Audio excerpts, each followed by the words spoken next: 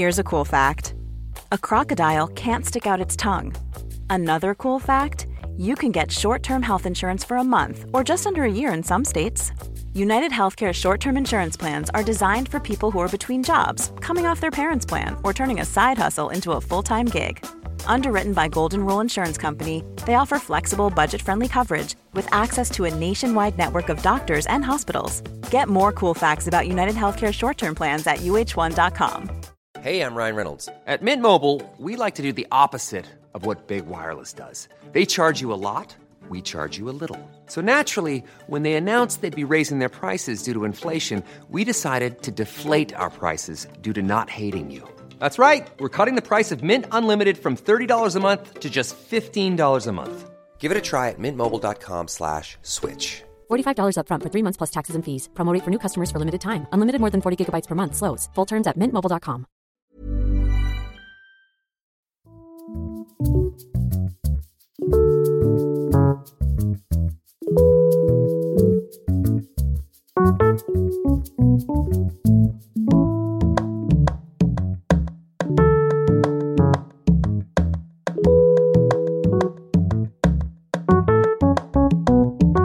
Hej och hjärtligt välkomna till ett nytt avsnitt av Sinnessjukt, flaggskeppsprodukten i Sinnessjuk Produktion AB:s hälsa- och fritidssegment. Jag heter Christian Dahlström och idag har det blivit dags för den första delen av 2 av uppföljningen av dokumentären om Beckomberga sjukhus.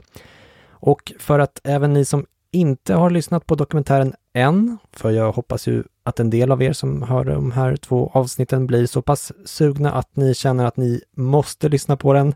Men för er som inte har lyssnat på den än så tänkte jag ge er en kort recap så att ni också hänger med i den här uppföljningen. Beckomberga sjukhus var Sveriges genom tiderna största mentalsjukhus och låg på ett gigantiskt sjukhusområde i Bromma norr om Stockholm. Det öppnade den 1 oktober 1932 och började monteras ned i mitten av 80-talet, men delar av verksamheten finns faktiskt kvar, även om huvudmännen har skiftat.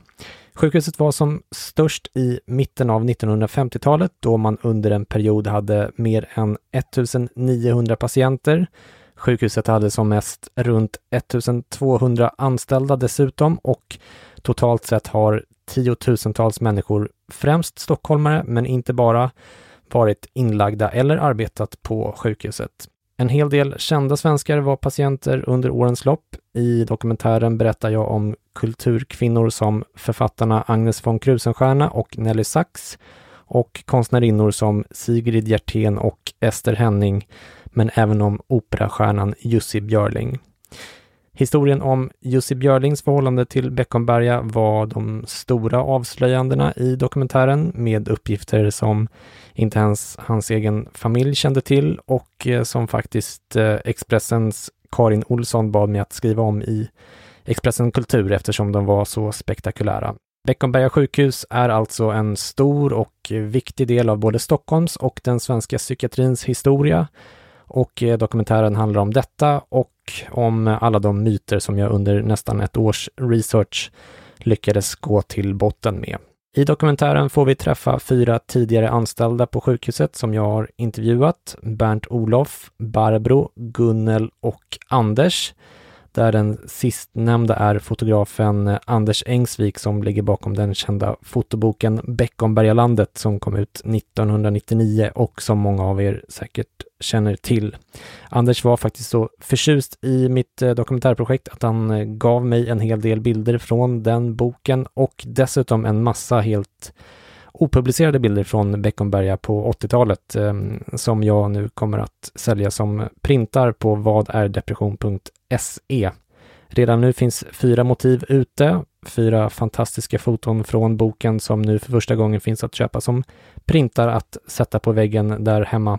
De kostar 1000 kronor styck och är 50 x 70 cm stora, tryckta på svindyrt beständigt Hanemyle-papper.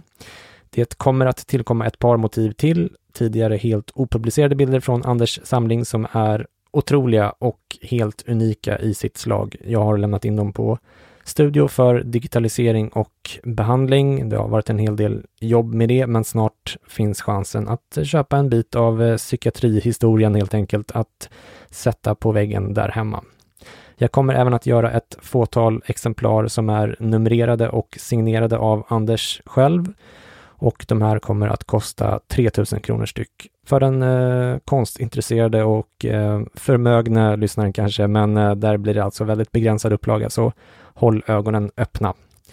Dagens gäster då, ja det är 2 återkommande hjältar, poddens kanske största hjältar som jag vet att ni trogna lyssnare har saknat något enormt. Jag pratar förstås om Marcus Takkanen och Per Höglund, de 2 psykiatrikerna som ju faktiskt arbetar med patienter som på den tiden ofta hade tillhört Beckombergas ansvarsområde. Per på barn- och ungdomspsykiatrin i Bromma och Marcus inom beroendevården på Södermalm, där vi faktiskt även spelade in det här dubbelavsnittet. Jag tror för övrigt att ljudet blev riktigt bra trots att vi inte var i studio. Ibland kanske det hörs en polissiren eller så utifrån gatan, men annars ska ni nog bli nöjda med mig i det avseendet i alla fall. Okej, från Södermalm den 29 oktober 2021, första delen av 2 av uppföljningen av Beckomberga-dokumentären. Varsågoda.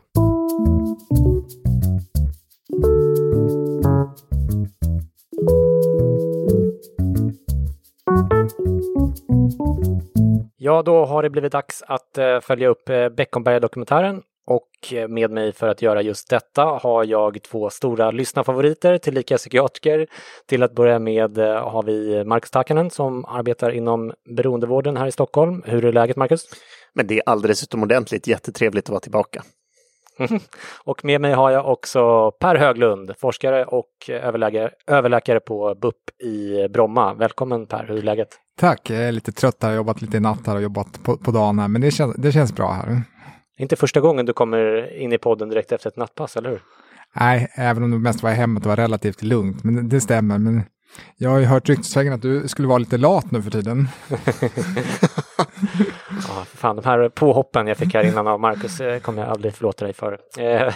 Det känns otroligt kul att ha er båda här igen.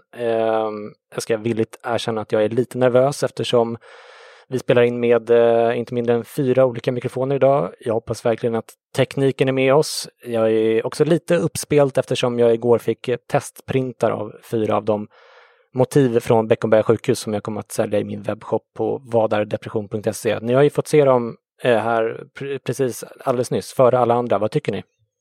Helt fantastiska. Jag vill absolut ha en på min vägg. Jag vet inte om jag vill ha en på min vägg på jobbet, men det är väldigt fina bilder, och jag har också sett att du har haft på Twitter tidigare lite tävling och efterfrågat. Men det är starka bilder, men jag vet inte om jag vill ha en på väggen. Nej, det är lite olika motiv kan man säga. Det är några som är starkare än andra med patienter framförallt. Men sen så är det ju ganska många som är bara omgivningarna och de vackra husen och så här. Så att det är väl lite upp till vad man har för preferenser helt enkelt. Idag så har jag till inspelningen bett er att båda fundera ut 3 saker var som ni tyckte var intressanta eller tankeväckande, vad som helst i stort eller smått som ni tycker att vi kan diskutera. Men innan jag ber er att delge oss era reflektioner så tänker jag att ni först kan få berätta lite vad ni tyckte om dokumentären i stort, vad som var bra, vad var dåligt, var någonting otydligt och så vidare. Vad tycker ni? Ni får börja, vem som känner för. Ja, jag tyckte det var väldigt lärorikt. Jag har ju jobbat till exempel på Ryhov som en av de här tidigare mentalinstitutioner som sen har blivit liksom ett länssjukhus i Jönköping liksom, som det är på ett sånt sjukhusområde. Men jag har ju faktiskt aldrig varit i själva Beckomberga och det pratas ju inte så mycket om det, vilket är ju en av de sakerna jag tog med mig från dokumentären, att vara allmänbildande och höra det där. Dessutom så är det relativt nära mitt jobb. Jag jobbar på i Bromma, så att det är ju ytterligare relevant. Jag tyckte du hade gjort ett otroligt viktigt journalistiskt arbete att göra det här. Tack. Och jag var ju lite nyfiken på liksom, hur många arkiv har du varit nere i? Hur många olika har du varit egentligen? Ja, det är framförallt 2 stycken arkiv. Regionarkivet i Flemingsberg och sen Stadsarkivets filial i Liljeholmen. Men sen så har jag också varit en del på KB och de har ju ganska många olika arkiv där som man kan kika i. Och sen så har det varit lite arkiv online och sådär också. Så jag vet inte exakt, men framförallt regionarkivet och stadsarkivet. Så allmänbildande och nyhetsvärde just utifrån det här med, kanske kom in mer på vilka artister som har varit där och det var Jussi Björling och sånt. Så det var spännande, både bredd och lite spets. Vad tycker du då, Marcus? Jag tycker att det var en fantastisk dokumentär. Det var verkligen, man fick upp suget för psykiatrihistoria ännu mera än vad man tidigare haft. Och då är man ju ändå ganska insnöad sedan tidigare. Men det som också slog mig är verkligen behovet av någon sorts, vi har ju pratat lite kort om det innan också, någon sorts samlingsplats för psykiatrihistoria eller någonting liknande. I Stockholm har vi ju knappt ens ett medicinsk-historiskt museum, så att det saknas verkligen någonstans där man kan samla sånt här, kanske ha en utställning om det eller bara samla kunskap. Och det känns jobbigt. Det är en sån här idé som jag tycker det är så pass bra som man hade önskat att man skulle haft den själv. Men jag kan inte ha credit för idén, utan det är en jättebra idé tycker jag utifrån en psykiatrisk historiska. Vi ser ju till exempel Västerviks psykiatriska museum som är rätt aktiva på Twitter och liksom det är de verkligen. Så att det är ju lite konstigt att det inte finns när det finns fler mentalinstitutioner som har funnits sedan tidigare och utveckling. Och... Verkligen. Ja, det är i sanning konstigt. Jag tänker att vi kan dyka igång med en gång. Så jag har ju naturligtvis en del saker som jag tycker att framförallt kanske sånt som jag tycker var, alltså jag är väldigt nöjd med resultat, men sånt som jag är missnöjd med, som jag tänker att jag kanske kan ta på uppstuds under era reflektioner helt enkelt. Så vi börjar med dem och så kan ni få ta en var. Ni får välja själv vem som vill börja. Jag kan börja. Det här är en fråga som jag faktiskt har undrat en del över. Du hade ju, i första avsnittet så hade du ju en ganska lång passus om kvinnliga konstnärer, om liksom om mera kända kvinnliga intagna på Beckomberga. Och det som jag funderade en hel del över och tänkte kring var både då hur vården skilde sig mot mera kända manliga patienter. För du kunde ju få fram en ganska tydlig bild av hur det såg ut för de kvinnliga, men hur mera manliga kändisar behandlades men kanske också i det perspektivet mera skillnad mellan män och kvinnor på Beckomberga. Om du såg någonting sånt. Ja, det är en bra fråga. Jag tror att till att börja med så skälet till att det var fler kvinnliga som var med i dokumentären, det är helt enkelt därför att det är alltså det finns en bok som heter Den sårade divan som Karin Johannesson har skrivit, som jag pratar om i dokumentären också. Och den är liksom, alltså så här, även om det finns mycket arkivmaterial så finns det inte så mycket utöver arkivmaterialet att välja på liksom. Och den är väldigt bra. Det finns också Sara Stridsbergs bok, romanen där, Beckomberg.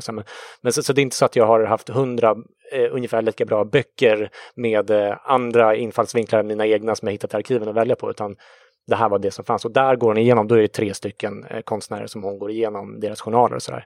Så det var ju svaret på den frågan. Och det var också ett av skälen till att jag begärde ut Jussi Björlings journal. För det tyckte jag var lite konstigt att ingen har intresserat sig för hans historia på Beckomberga, som liksom mest av allt var ett rykte innan. Och det var ju det stora avslöjandet jag har i dokumentären också.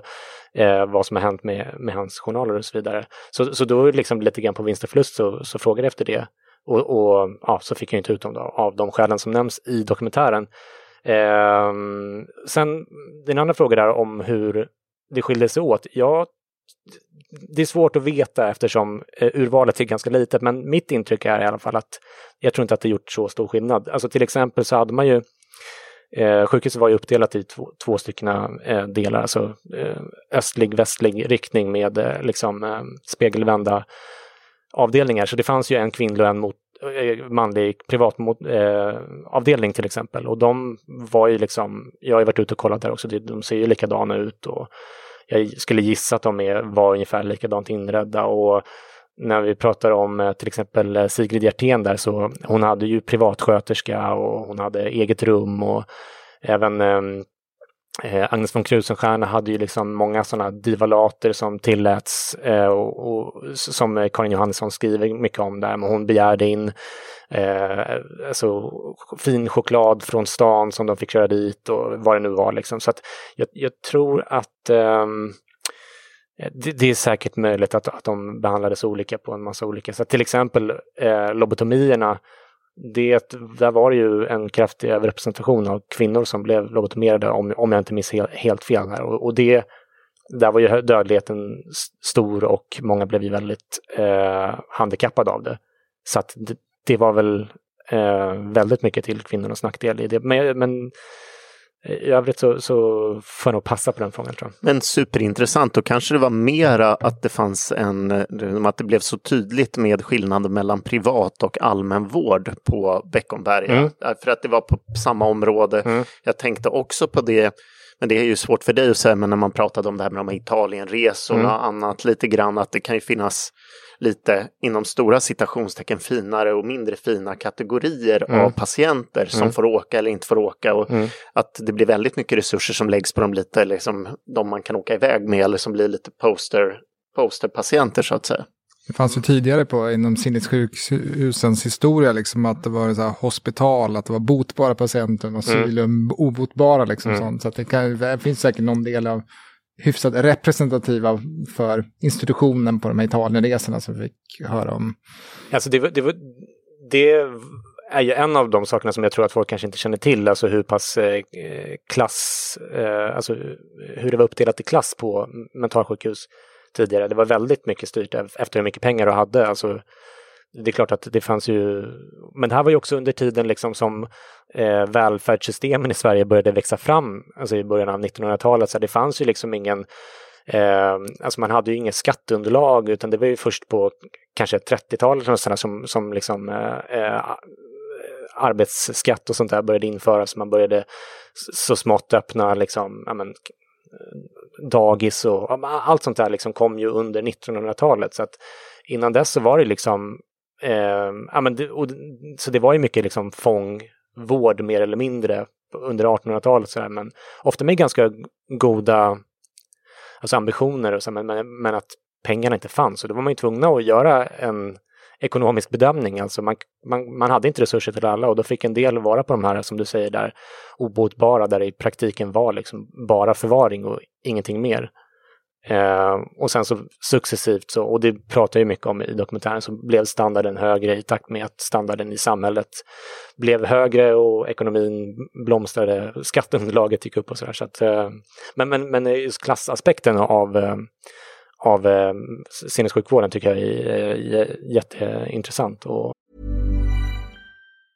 A lot can happen in 3 years, like a chatbot may be your new best friend. But what won't change? Needing health insurance. United Healthcare Tri-Term Medical Plans, underwritten by Golden Rule Insurance Company, offer flexible, budget-friendly coverage that lasts nearly 3 years in some states. Learn more at uh1.com. When you're ready to pop the question, the last thing you want to do is second-guess the ring. At BlueNile.com, you can design a one-of-a-kind ring with the ease and convenience of shopping online. Choose your diamond and setting. When you find the one, you'll get it delivered right to your door. Go to BlueNile.com and use promo code LISTEN to get $50 off your purchase of $500 or more. That's code LISTEN at BlueNile.com for $50 off your purchase.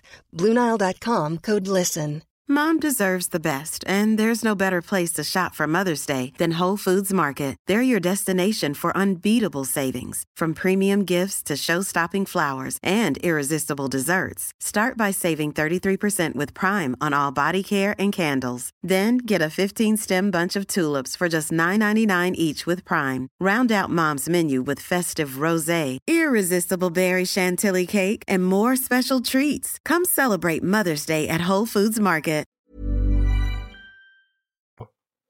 Det påminner, jag gjorde ett utbyte i Australien och då var jag inom ortopedi, så inte inom psykiatri, men just utifrån de hade inom sitt eget system att man kunde växla om man var public eller private, och man betalade extra så man fick sängar. Det var mycket snack om vilka patienter som var liksom publika och vilka som var eller offentligt finansierade eller privata liksom. Och det hade inte jag heller reflekterat över, att det var så klassuppdelat som du beskriver där, och som du också lägger ut texten här liksom. Ja. Intressant. Hade du någonting mer på det ämnet, Marcus, eller vill du lägga till någonting? Nej, jag tror bara att det är verkligen också just den här klasskillnaden när man hör liksom hur överläkaren bor nära just i Björling, att det var liksom, det var mycket sådana saker som man också kunde reflekterat över, att det inte lika vård för alla. Nej, precis så var det ju. Och jag vill ändå verkligen rekommendera lyssnarna att läsa Den sårade divan av Karin Johannesson. Även om jag i dokumentären och även i den texten som jag skrev i Expressen om just det här, jag tror att jag lyfter fram det också, att hon hade en del ganska frapperande faktafel i den boken som ni kan ha med. Till exempel så skriver hon om jag tror att det är Agnes von Krusenstjernas första tid på Beckomberga våren 1932 när sjukhuset inte ens hade öppnat, och det skriver hon över typ 2-3 sidor. Så det är en jättestor miss där, men själva boken i sig är 5+, och den speglar mycket mer de sakerna du pratar om klassaspekter och manligt, kvinnligt och sånt där som jag inte har lika mycket av i dokumentären, så att där finns det ju mer läsning för den som vill.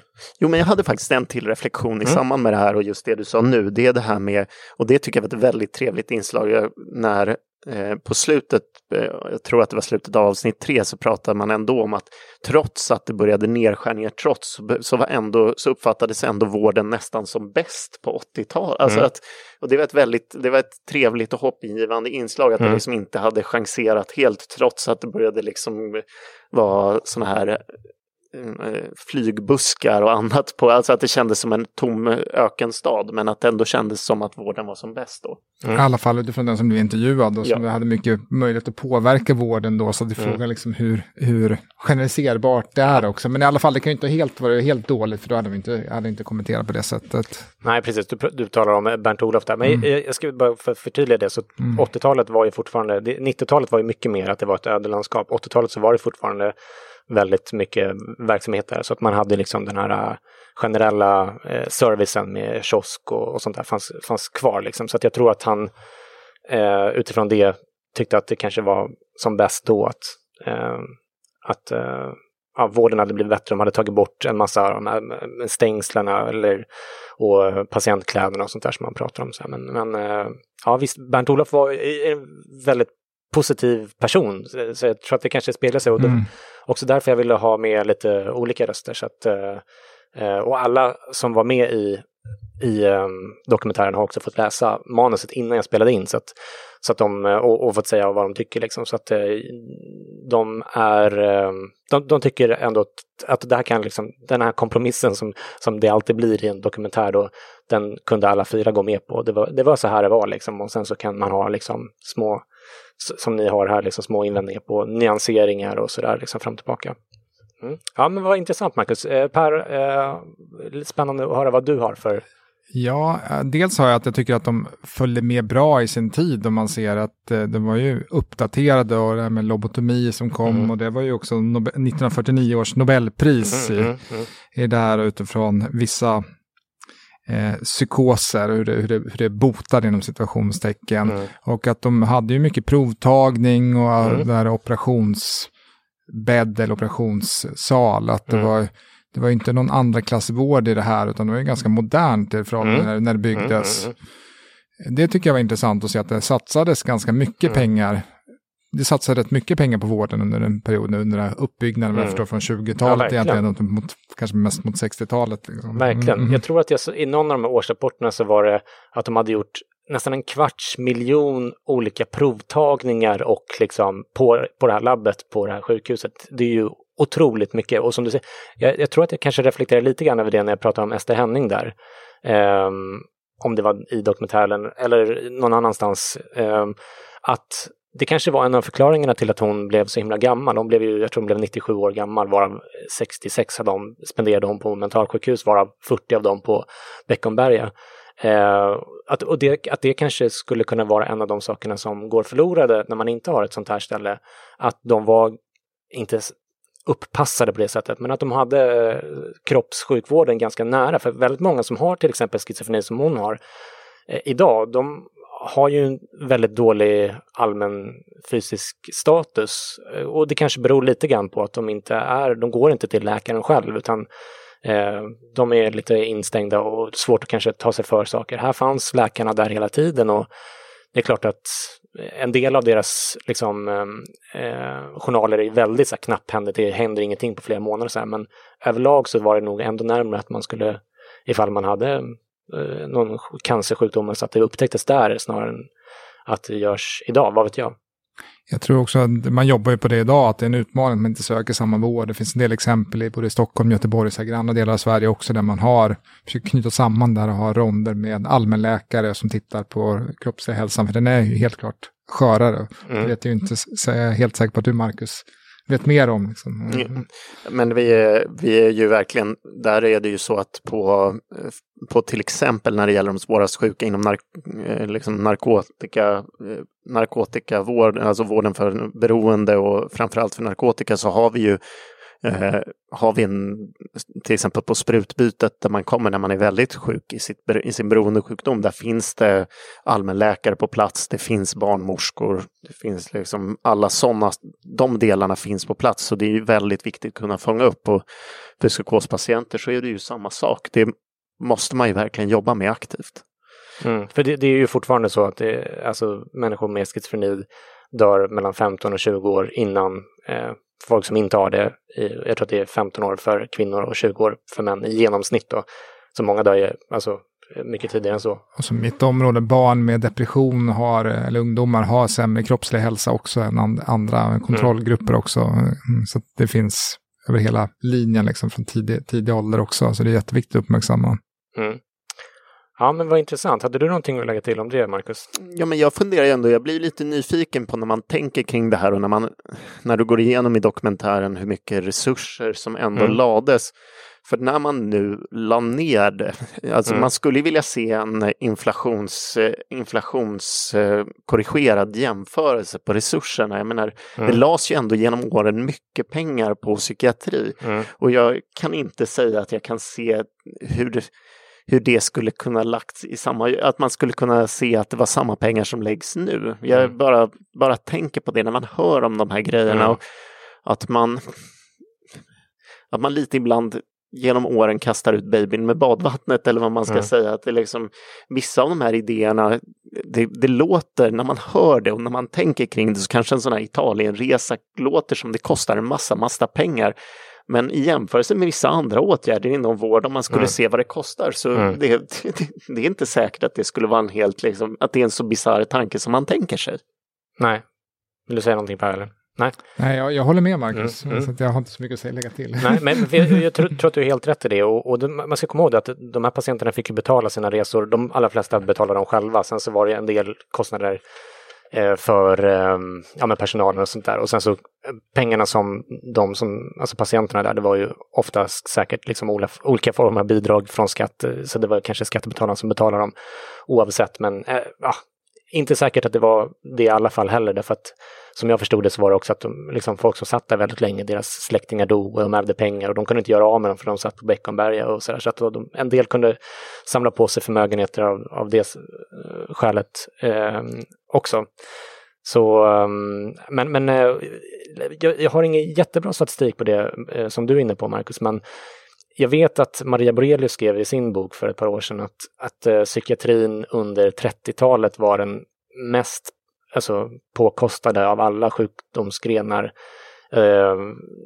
tillsammans med tuberkulosvården, tror jag. Och att om jag minns rätt så var det typ 30% av sjukvårdsbudgeten som gick till psykiatrin där och då. Ni får gärna dubbelkolla det, för att jag kände mig osäker på om det stämmer. Och det kan ju i så fall jämföras med att det är ungefär 10% av sjukvårdsbudgeten idag som läggs på psykiatrin. Och det ska man komma ihåg när man... Alltså, Beckomberga var ju det största av de här mentalsjukhusen. Men det var inte överlägset störst. Det var ju till och med lite gränspuck när jag gick in och kollade på olika, till exempel Lillhagen i Göteborg. Så där, liksom, men hur många patienter hade de? Och det var, jag minns inte exakt, men det var ju liksom drygt 1500, mellan 1500 och 2000 som mest där också. Och det fanns flera sådana mentalsjukhus i Sverige. Så det var ju totalt sett var det nästan 40 000 patienter som satt på mentalsjukhus när det var som allra störst. Jag tror att det var på 50- eller 60-talet. Så det var ju kopiöst mycket pengar som lades ner på de här sjukhusen. Och det fanns kanske 20-30 stora mentalsjukhus i Sverige, något i den stilen. Och bara Beckomberga kostade ungefär 17-18 miljoner kronor i den tidens pengar att bygga. Och det, om man inflationsjusterar det, så är det en dryg 500 miljoner idag. Så det är ju alltså otroligt mycket pengar, och det var bara på att bygga själva sjukhuset. Sen så var ju liksom underhållskostnader och personalkostnader, man hade ju som mest typ 1200 anställda. Det är liksom, det är klart att det har kostat pengar, och man lät det kosta pengar. Och det är en spännande tanke att tänka sig, vad skulle man göra idag om man, säg bara över en natt, fördubblade anslagen till psykiatrin? Vad skulle man kunna göra med de pengarna? Jag är inte säker på att det skulle bli jättemycket bättre, för att man har ju sett sådana psykiatrisatsningar som går åt skogen också när man pumpar in en massa pengar, men lägger man inte dem på rätt saker så blir det inget bra. Man kan ju också fundera lite på här vad neuroleptika, om inte det hade kommit, hur hade det sett ut då? Det är i alla fall min tolkning, och som inte är en unik tolkning, att om man inte hade fått mediciner och kunnat behandla, att det blev lugnare, då hade man inte kunnat öppna de här. Jag tror inte att man hade öppnat sjukhusen mer öppenvård och hade lagt ner det här, och då på ett sätt så dämpat neuroleptika både hallucinationer och vanföreställningar, men också penningbehovet. Det är en jättebra poäng. I det här. Och samtidigt är det inte så himla, det är en bra mediciner, men det har ganska mycket biverkningar också, så det är väldigt tveeggat svärd ur flera aspekter liksom är där.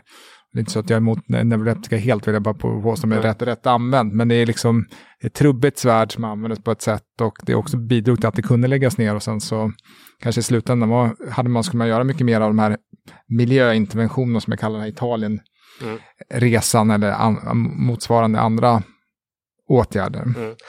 Jag kanske tycker saknas idag, jag vet inte om ni håller med mig, men det är ju ändå den här liksom kreativiteten och sådär, framåtandan, eller ska jag säga, inom psykiatrin. Nu väldigt svepande kritik mot psykiatrin som ni båda representerar, men när man läser om det här med Italienresorna och med den här Sander Itzikovic som har en massa stora idéer om vad han vill göra, sånt där, jag tycker kanske inte riktigt att det finns i psykiatrin idag.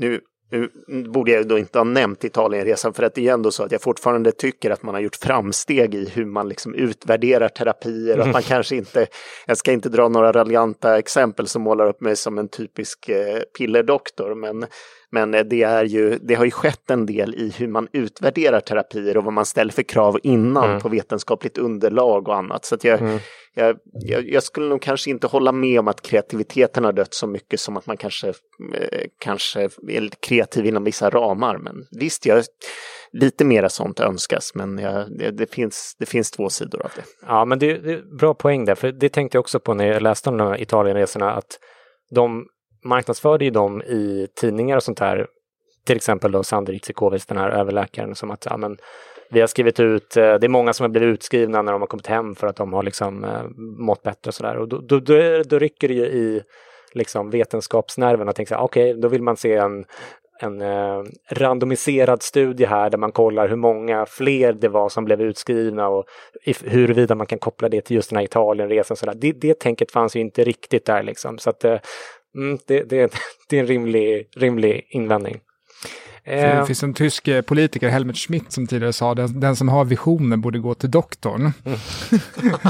Det är lite hårt sagt kanske, men det är ju, jag tycker framåtanda ska man ha. Jag tycker det finns mycket, så det finns en hel exempel, delat beslutsfattande, finns, men fysisk aktivitet och finns lite andra som kommer liksom, men samtidigt kanske inte de här helt grandiosa som inte har verklighetsförankring, men man måste samtidigt ha hoppet och jobba framåt också, så det är liksom någon typ av balans i det där. Jag märker att ni blev defensiva här båda två när jag angrep psykiatrin, men det är rätt.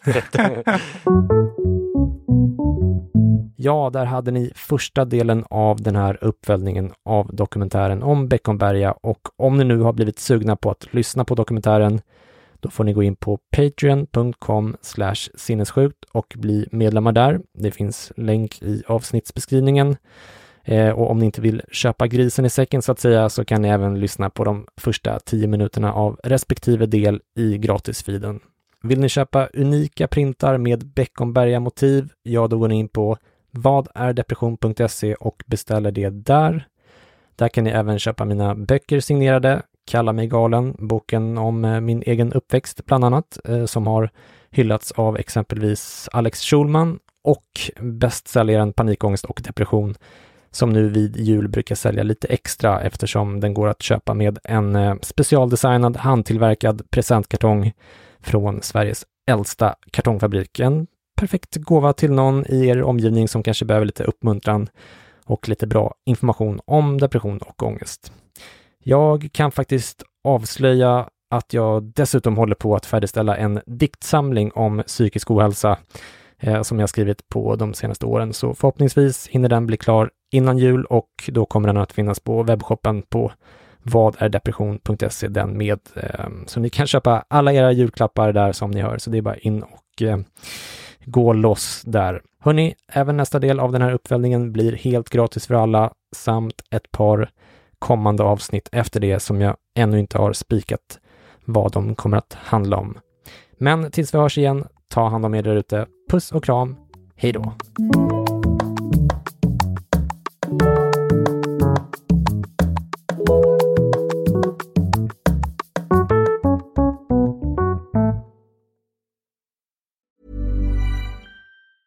Mom deserves the best, and there's no better place to shop for Mother's Day than Whole Foods Market. They're your destination for unbeatable savings, from premium gifts to show-stopping flowers and irresistible desserts. Start by saving 33% with Prime on all body care and candles. Then get a 15-stem bunch of tulips for just $9.99 each with Prime. Round out Mom's menu with festive rosé, irresistible berry chantilly cake, and more special treats. Come celebrate Mother's Day at Whole Foods Market. Mom deserves the best, and there's no better place to shop for Mother's Day than Whole Foods Market. They're your destination for unbeatable savings, from premium gifts to show-stopping flowers and irresistible desserts. Start by saving 33% with Prime on all body care and candles. Then get a 15-stem bunch of tulips for just $9.99 each with Prime. Round out Mom's menu with festive rosé, irresistible berry chantilly cake, and more special treats. Come celebrate Mother's Day at Whole Foods Market.